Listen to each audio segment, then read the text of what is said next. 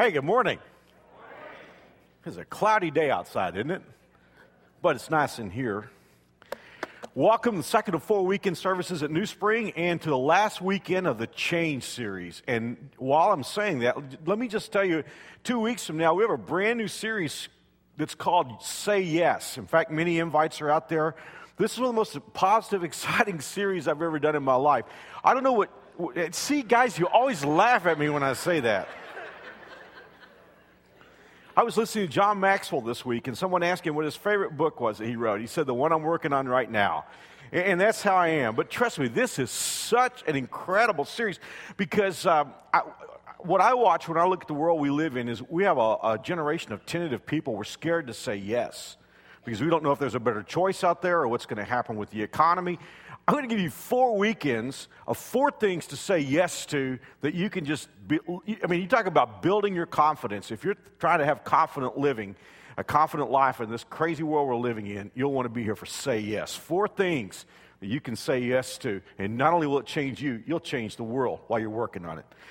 Okay, let's talk about this last weekend of change. You know, this whole series has been built around the fact that all of us need to experience some serious change, not just tweaking, but really serious substantive change. And so I know that you're not going to have all the changes that you need to have in your life, nor will I in these 5 weeks, but we've learned what it takes to have real change. And I really appreciate those of you who've written me and talked to me about what you're doing and how you're dealing with these the 4 things that we've covered up till now. But just for a quick review, we started off with change your mind, because that's where change starts. Your mind is a control panel, and it controls everything else. Change your mind. Then the next week, we talked about changing your habits.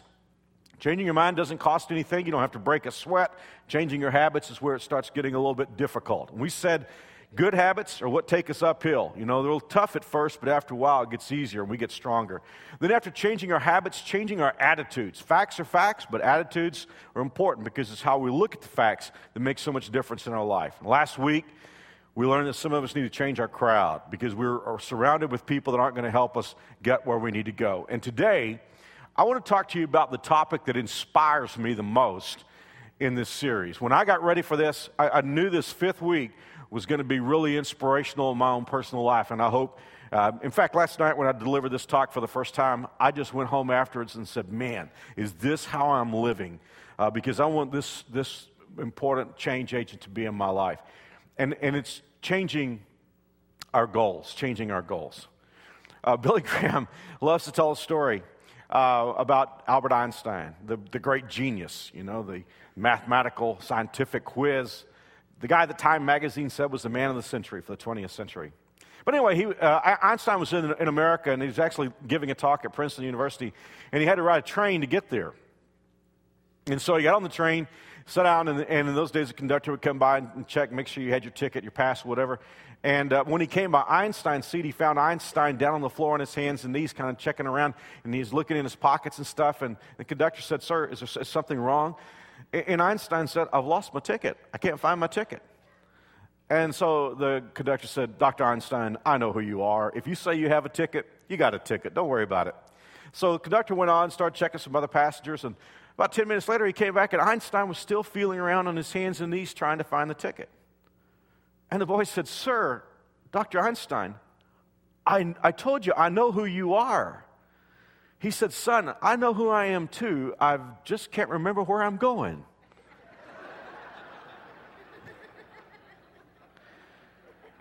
And I think that pretty well sums up a lot of us. It is said that 97% of us don't have goals. Only 3% of people set goals. Now, I'm assuming that with this crowd here today, we're all the 3% who have goals. Well, think about how foolish it is to live life without goals, because here's the deal. If you don't have goals, you're going to arrive at a destination, and you're going to be surprised. I think that's where most people are today. They're surprised because they didn't have any goals. We wouldn't go on vacation that way, would we? We wouldn't get in the car, load up the family, and say, okay, we're going on vacation. Where are we going? I don't know. We just watched the Super Bowl last week. I mean, would you watch a football game if it was played in a huge field, there were no sidelines, no goal lines?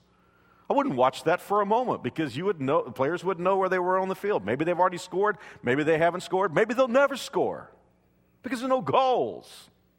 Goals are so important.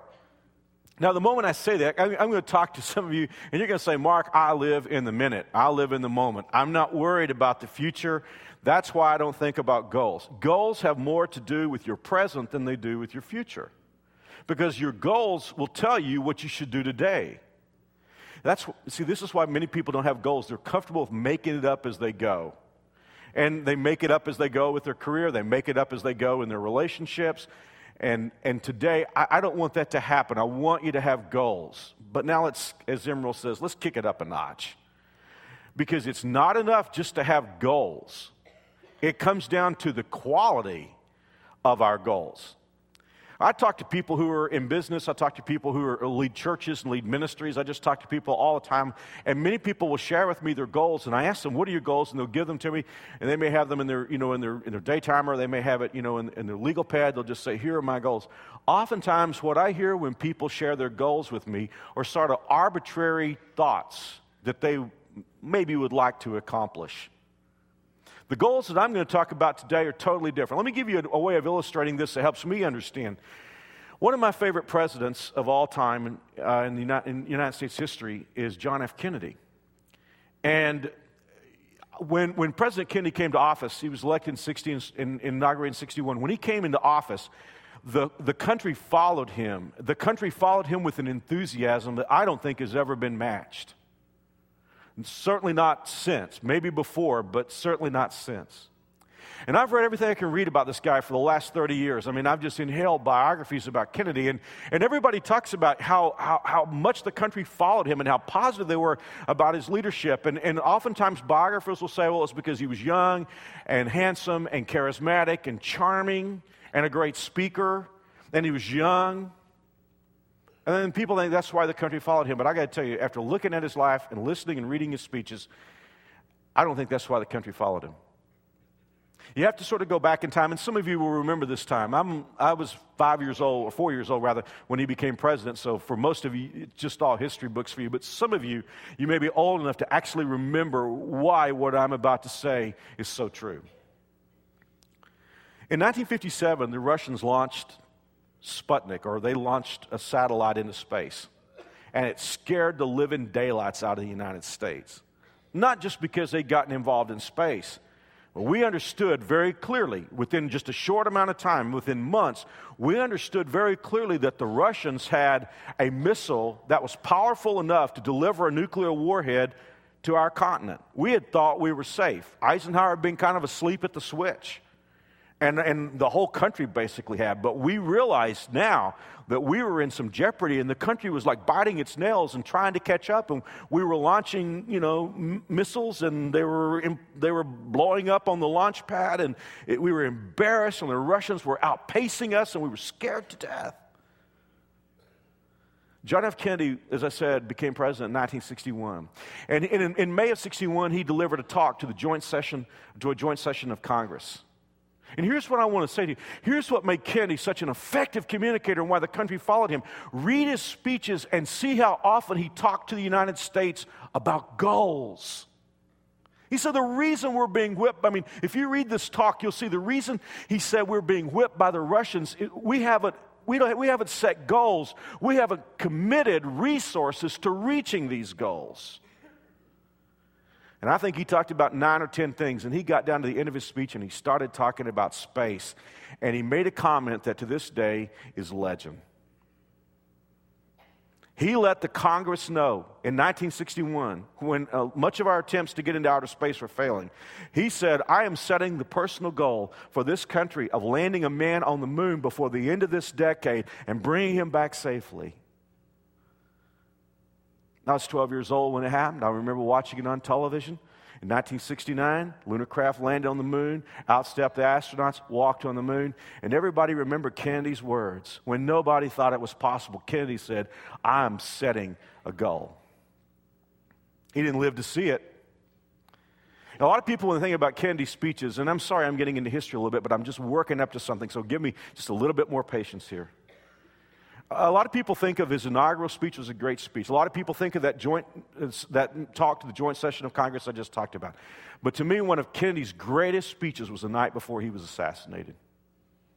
He was in San Antonio, Texas, dedicating a hospital for the Space Administration.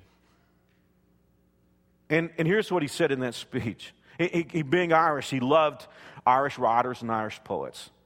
And he talked about Frank O'Connor, who was an Irish writer, who had written about when he was a little boy. He said he ran around in Ireland with a group of boys, and they would, go through the countryside. And when they came to this wall, when they came to an orchard wall that they thought was too high that they couldn't climb it, O'Connor said they would take their hats off and throw their hats over the wall so that they had no choice but to go over the wall. And Kennedy said, the United States of America, and this is on November 21st, 1963, Kennedy said the United States has thrown its cap over the wall of space, and we have no choice but to follow it. That brings me to what I want to ask you. What kind of goals do you have? Do you have some that would be nice goals if I could do this? Or do you have any goals where you've invested so much personal capital you don't have any choice but to achieve that goal? Those are the kinds of goals that matter. I mean, I have goals, I'm thinking, wow, someday, somewhere out there in the future, I would like to do that. But my question is, do I have the kind of goals where I've thrown my hat over the wall and I don't have any choice but to achieve that goal? Today I want you to think about that because my challenge is for us to change our goals. If we have goals that don't matter, I want you to change those goals to the kinds of goals that you don't have any choice but to achieve. It will revolutionize your life. It'll revolutionize my life if we see it.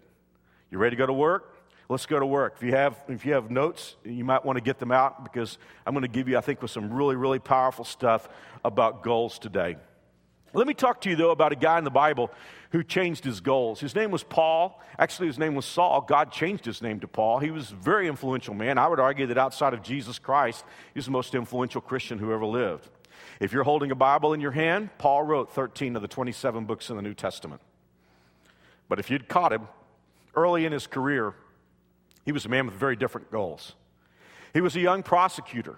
And if you had just checked Paul out, in his 20s, you would have asked him, what's your goals? He would have one goal above everything else. And that goal was to stamp the name of Jesus Christ out from the face of the earth. In fact, Paul's whole gig was arresting Christians and torturing them. As a prosecutor, he would go from city to city with open arrest warrants. If Paul came to our city, if you had been transformed back or transplaced back in time to the first century, if you were a Christ follower, Paul could come to your house, arrest you, arrest your wife, arrest your parents, arrest your kids. I mean, he went in towns, men and women. He made no distinction because his whole purpose was, in his mind, Christ was a fraud, Jesus was a fake. He wanted to get rid of every Christ follower. That was his goal. His goal was to become influential. His goal was to become powerful. I'm sure his goal was to become rich. He was headed for a town in Syria named Damascus. He had people. He had an entourage with him. He had other prosecutors with him. He had a knapsack full of open arrest warrants. And all of a sudden, there was a light that shined from the sky, the Bible says. Paul said it was bright as the noonday sun. The impact of that light knocked Paul off his animal. He was lying there on the ground, and he looked up to heaven and said, who are you, Lord, and what do you want me to do? And the answer came back from heaven, I'm Jesus, who you're persecuting.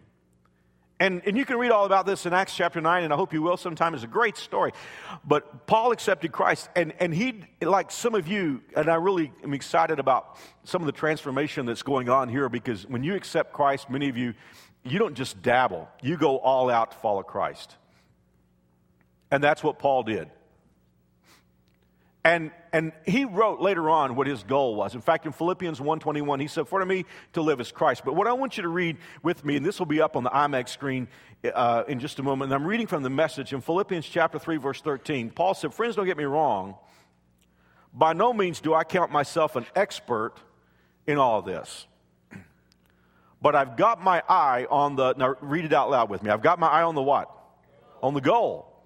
Where God is beckoning us forward, onward, to Jesus. I'm off and running, and I'm not turning back. So let's keep focused on that goal. One more time, let's keep focused on that. Those of us who want everything God has for us, if any of you have something else in mind, something less than total commitment, God will clear your blurred vision. You'll see it yet. Now that we're on the right track, let's stay on it. Isn't Paul saying the same thing that Kennedy said? But instead of space, Paul is talking about following Jesus. And he had gone from like trying to live for what this world is all about to a place where he said, I'm going after the goal of being everything that God wants me to be. I am fixed on the goal of living up to my destiny in Jesus Christ. And Paul said, nothing less than total commitment. Nothing less than total commitment. This morning, I want to give you 8 things to think about. And in these 8 things, what I'm going to share with us is you need to change your goals if. You need to change your goals if. 8 things. And all these won't apply to all of you.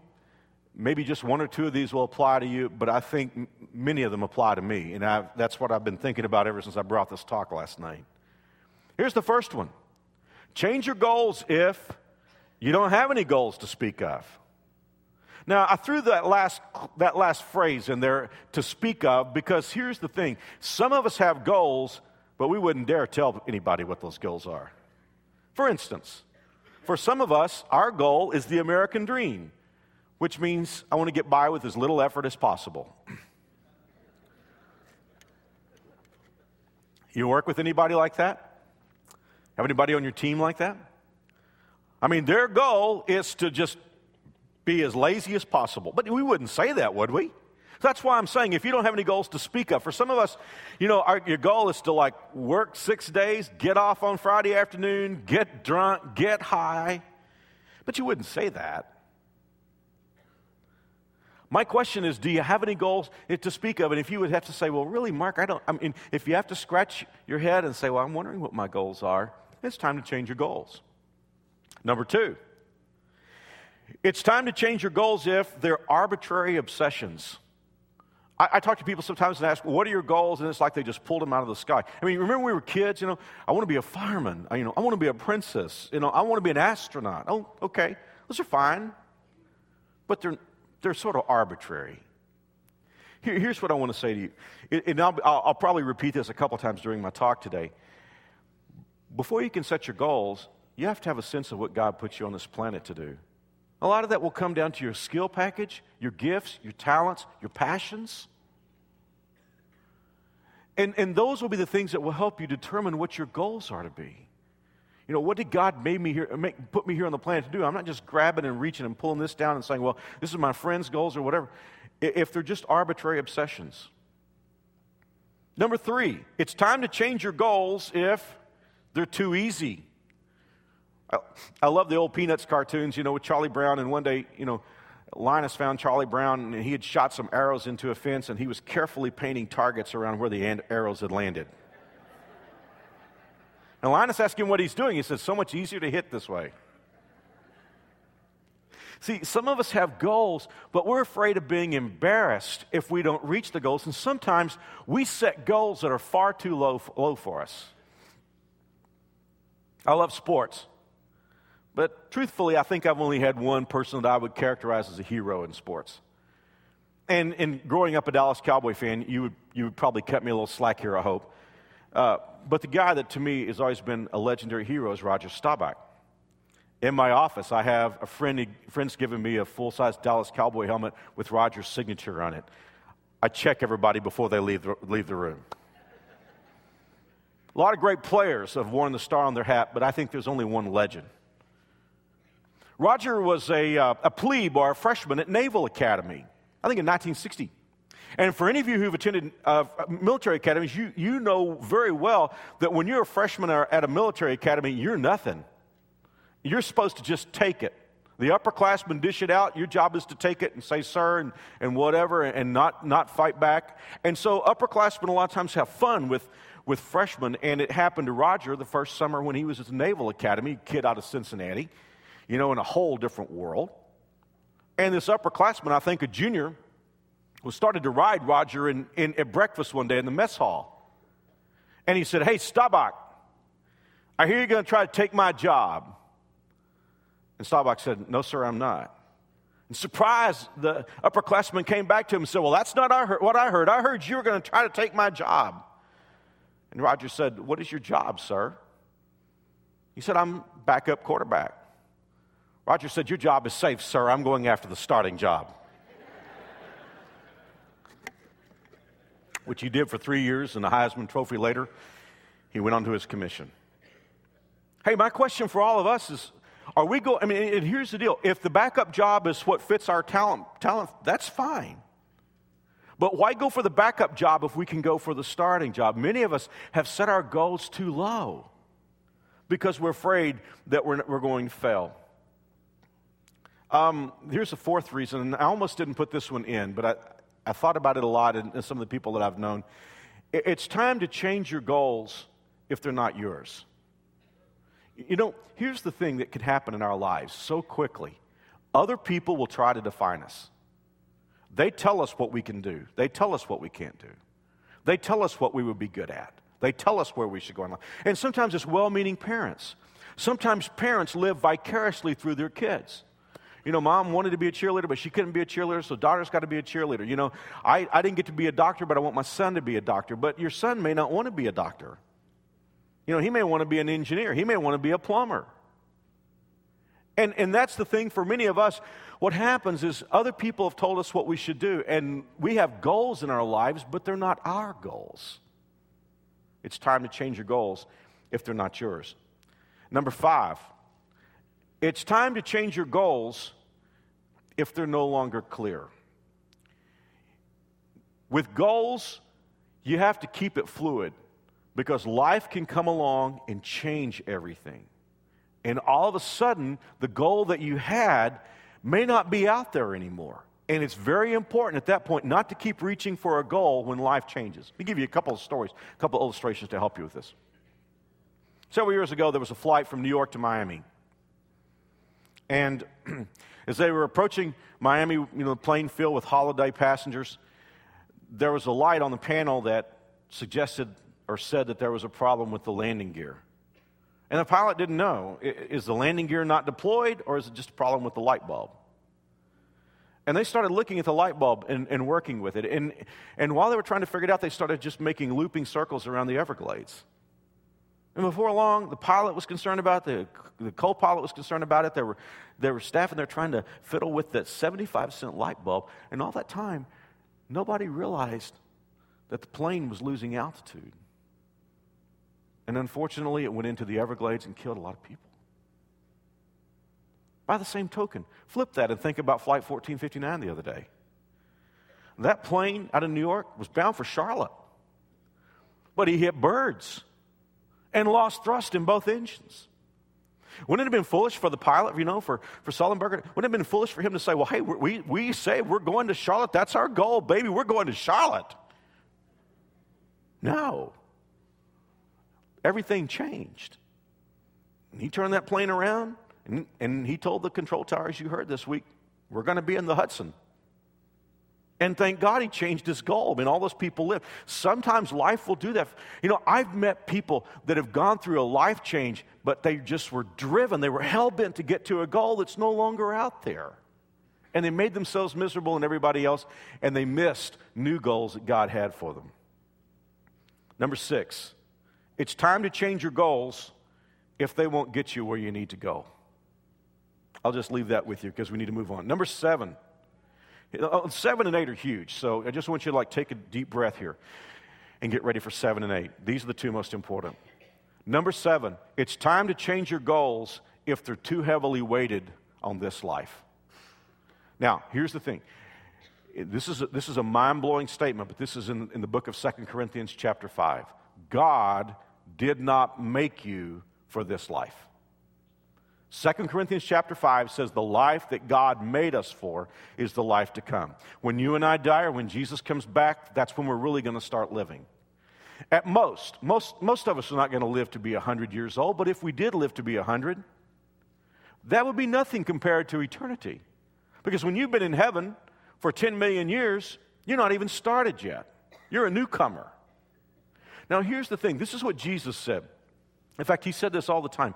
He said, lay up treasures in heaven where moth and rust, and then he could have added Wall Street, doesn't take away what you have. Lay up, think about that. Lay up treasure in heaven. And in fact, what he's saying is leverage this life in order to have a better life in heaven. So when I think about Christians today, one of the things I discover is that so many Christians are focused on this life. I want this life to be great. My goals are all about this life. My goals are for me.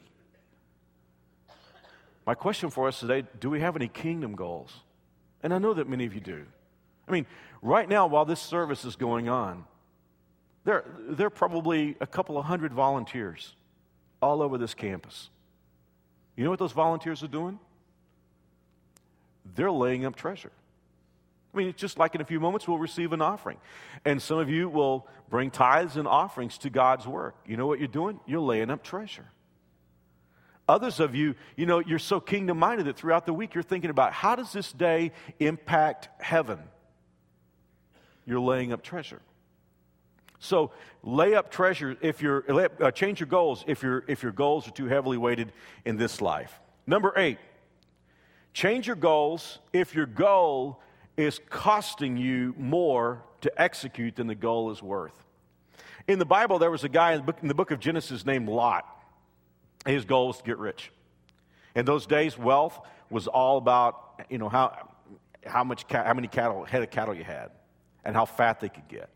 So if you wanted to get wealthy, you need to have your cattle on good grazing ground. And the place that was best was close to two cities named Sodom and Gomorrah, but these two cities were extraordinarily wicked. So here's Lot. What's his goal? Get rich. He moves to Sodom. He moves to the area. He gets rich, but in the process, he loses his wife. He loses his daughters. He loses everything that's important to him. I may be talking to somebody here. You're kind of like Lot. You have goals, but in the process, you're losing more than your goal is worth.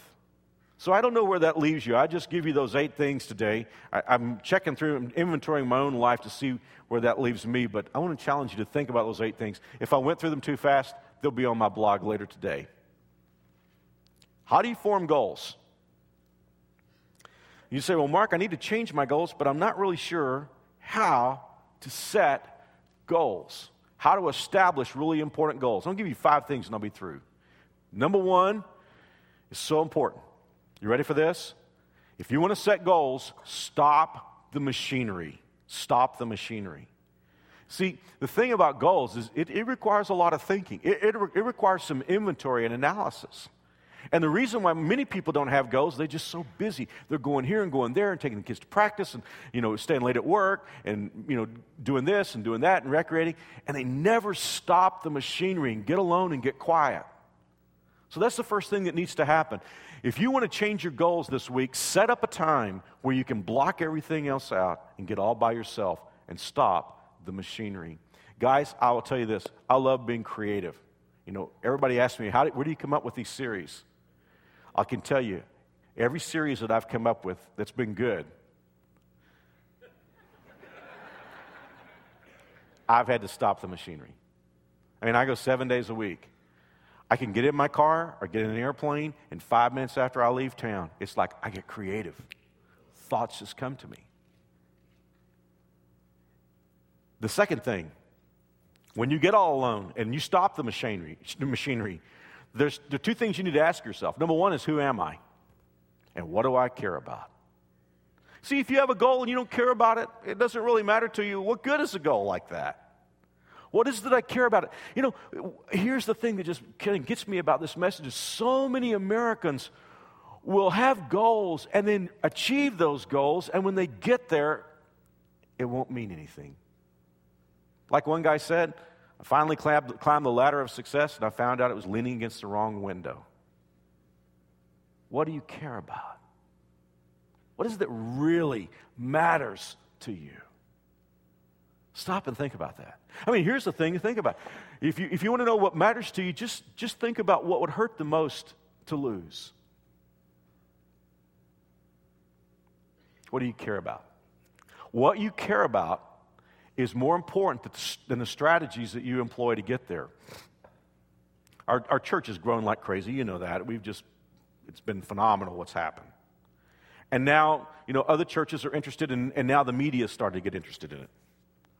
And I got several calls from the media lately. Oh, hear about what's going on at New Spring. And tell us, what did you do? In fact, I got asked that question this week. What did you do? I don't know what we did. But I know what we cared about.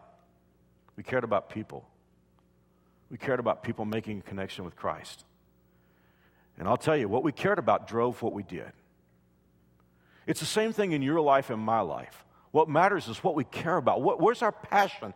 Get alone. Number one, stop the machinery, then ask yourself, who am I? What am I about? And what is it that I'm passionate about? Number three, this may sound small, but it's important. Number three, when you know what your goals are, write them down. There's something powerful about physically writing your goals down and write them in a place where you revisit. It's a journal, perhaps. Maybe you put them on your, computer, in a file that you're going to come across all the time. But write them down. Number four, develop a plan to achieve the goal. A goal without a plan is a pipe dream. Now, when you set your goals and develop your plan, there are two things that you're going to need. If you're a Christ follower, you're going to need two things, two important tools to develop your plans, because your plan is going to be your route to get to your goal. Number one is prayer. Prayer brings God into your plan. The Bible says this several times in the book of Proverbs. Man plans, but God is the one who brings the final outcome. So if God's going to bring the final outcome, shouldn't we talk to God about our goals and our plan? And ask Him, Lord, this is what I care about. This is what's really important to me. My goal is I want to have a wonderful marriage.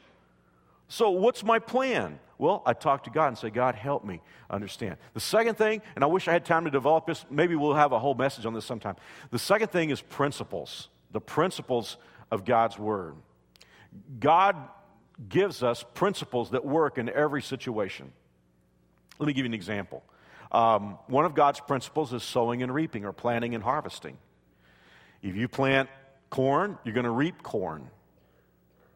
If you plant kindness, you'll reap kindness. That's just a principle of God. If you plant meanness, you'll reap meanness.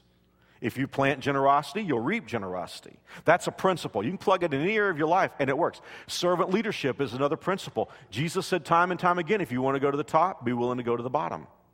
If you want to be great, be everybody's servant. You can plug that in any aspect of your life, and it will work. So when you develop your plan, it's very important to have prayer in your life, and the principles of God's Word will help you develop your plan better than anything else. Number 5, and I'm finished. Tell someone you trust. Why do I close here? You remember what Kennedy said? He said we've thrown our hat over the wall. If I have a goal that's private, I don't tell anybody about it. I'm still wearing my hat. If I decide it's just too high a wall to climb, I can say, well, I'm changing my mind. There's something about telling somebody I can trust them. Boy, when I do that, I toss my hat over the wall. I got to tell you a story, and I'm trying to end this real fast because I want to make sure that we're out of here on time, because I know what the parking's like on the road out front. And over half of you guys have come in the last 2 years. So every once in a while, I want to tell you stories about this church from the past, just like your parents told you stories when you were little, because I want you to know what's happened with this church. Many years ago, when our church was about 1/8 of its size right now, we started growing. We were located on South Hillside. We were situated on 4 acres of land. And we were totally surrounded by houses. There was no way we could expand. And I knew in my heart what we really needed to do was to relocate. But if I had gone out at that moment and said, we need to relocate, I would have freaked everybody out. Because everybody would have said, where are we going to go? How much is it going to cost? What happens with this building? And all the questions that all of us would have had if we'd been in a fairly small church compared to this in those days. So you know what I did? I lowered my sights. I lowered my goal. Because I knew in my mind I could never talk people into relocating. Because we were growing, I decided that what we need to do is we need to build a building on our property. And then we would grow, and then we'd be able to relocate. Crazy idea, but that's the best I had at the moment. So we started developing plans to build a building that would accommodate the growth that we have. The only issue is, for those of you who were at New Spring or Messiah in those days, you'll remember that everybody was, it was hard to find parking already. Parking lot was filled. People parking in northern Oklahoma and walking up. It was that bad. This building that we were going to build was going to take up about 30% of our parking lot. Wasn't that smart? And all the time we were working on this project, we were talking with architects, and our board was talking, and in my heart of hearts, I knew that the real goal should be a lot higher than we set it. We had a guy who had started coming to our church just before that. His name was Billy Poor. Billy was a builder. He wasn't our board or anything. He just knew building, and so we had asked him to sit in on our meetings to give us expertise as related to building, and he did. He answered every question we had and gave us good advice. And in the process of those meetings, I realized how bright he was. I was just taken by his, not only his intelligence, but just his passion for what God was doing in our church. And one night about 11 o'clock after the meeting, we'd been working on plans and this building we were going to build. It was about 11 o'clock, maybe even after 11 o'clock, and everybody else had gone. It was just Billy and me, and we walked outside. Now, in those days, we had this huge rock right in front of the doors. I mean, nobody knew what that rock was there for. They just stuck a big old rock. See, in the Baptist church, it's just a lot of stuff. Nobody knows why you do it. You just do it. I mean, I came here the first in June of 1985, and I looked and I said, "What's the rock for?" Nobody knew. People asked me for years, "What's the rock for?" We don't know. Huge rock sitting on a pedestal in front of the door. I would have said it represented Christ, but it had a big crack in it. So I just figured it represented everything else that we had going in the church that nobody knew why we were doing. So we walked out and stood by that rock for a few moments. And I got up my courage. I mean, I wouldn't have told anybody else this. But I looked over at Billy and said, "Sometimes I wonder if we should actually build this building." And that fast, Billy said, "I don't think we should put another stick here." And guys, where you're sitting today is the outgrowth of that conversation. Billy, of course, went on to become part of our board. He became the person who was the point person. He oversaw the building of this building. Today, he's our executive pastor. And almost every day of the week, I talk to him about my goals. And I cannot begin to tell you how many goals of mine Billy has helped execute. There's something powerful when you tell your goals to somebody who you can trust, somebody who believes in you, somebody who's passionate about the same things. Because when you do that, you throw your hat over the wall. And beyond that, you can begin to form a team that will help you not only accomplish your personal goals, but you can help others accomplish their goals. It will revolutionize your life. Guys, all the things I've talked to you about in this series help me. This one inspires me because I don't want to live my life painting the targets around the arrows. I'm ready to throw my hat over the wall. My question for you, what areas do you need to do that? Well, I've gone into overtime, so let's pray and ask God to help each other. Lord, thank you for your kindness and your patience in our lives. Lord, help us to know where we need to change our goals. If life has changed and you have a different direction for us to take, then help us to realize that. But Lord, please don't let us sell short. In Jesus' name, amen. Hey, would you just pray with me for a moment? I talked about telling your goals to somebody. The first person to talk to is Jesus. Is he in your life? You say, "Well, Mark, I'm religious. I go to church." That's a fine thing, but that's not what I'm asking. I'm asking, is Jesus in your life? See, when you invite Christ into your life, you get so many things. This is why I talk about this every weekend. When you invite Christ in, you get forgiveness of sins, past, present, and future. You get God's presence in your life through his Holy Spirit. You get the assurance, the total assurance of going to heaven. Because Jesus said, "Whoever hears my word and believes has everlasting life." But you know what's so awesome? On top of all of that, you get God to help you with your goals and plans on a daily basis. You can talk to him anytime. You may have tried religion. You may have tried all kinds of things, but let me tell you, nothing is like having Jesus in your life. How does that happen? You say, "Mark, do you want me to join a church?" Nope. You want me to give money? Nope. I'm asking you to take a chance and invite Jesus into your life. Trust him. If you do that, he'll revolutionize your life. Your goals will change.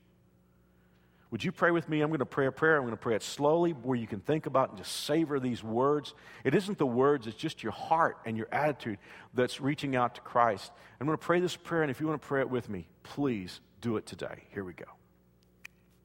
Dear Jesus, I know I've done wrong, but I believe you died to pay for all the things that I've done wrong. I believe you arose from the grave, proving that you are indeed God. I ask you to come into my life, forgive me, save me. I want to follow you. In Jesus' name, amen. Guys, I know we prayed that real quickly, but if you prayed that prayer, as short as it was, the most important thing you've ever done in your life, we have a packet that we've gotten ready for everybody who accepts Christ. It's free. It won't cost you anything. If you'll take your worship folder out, it's detachable.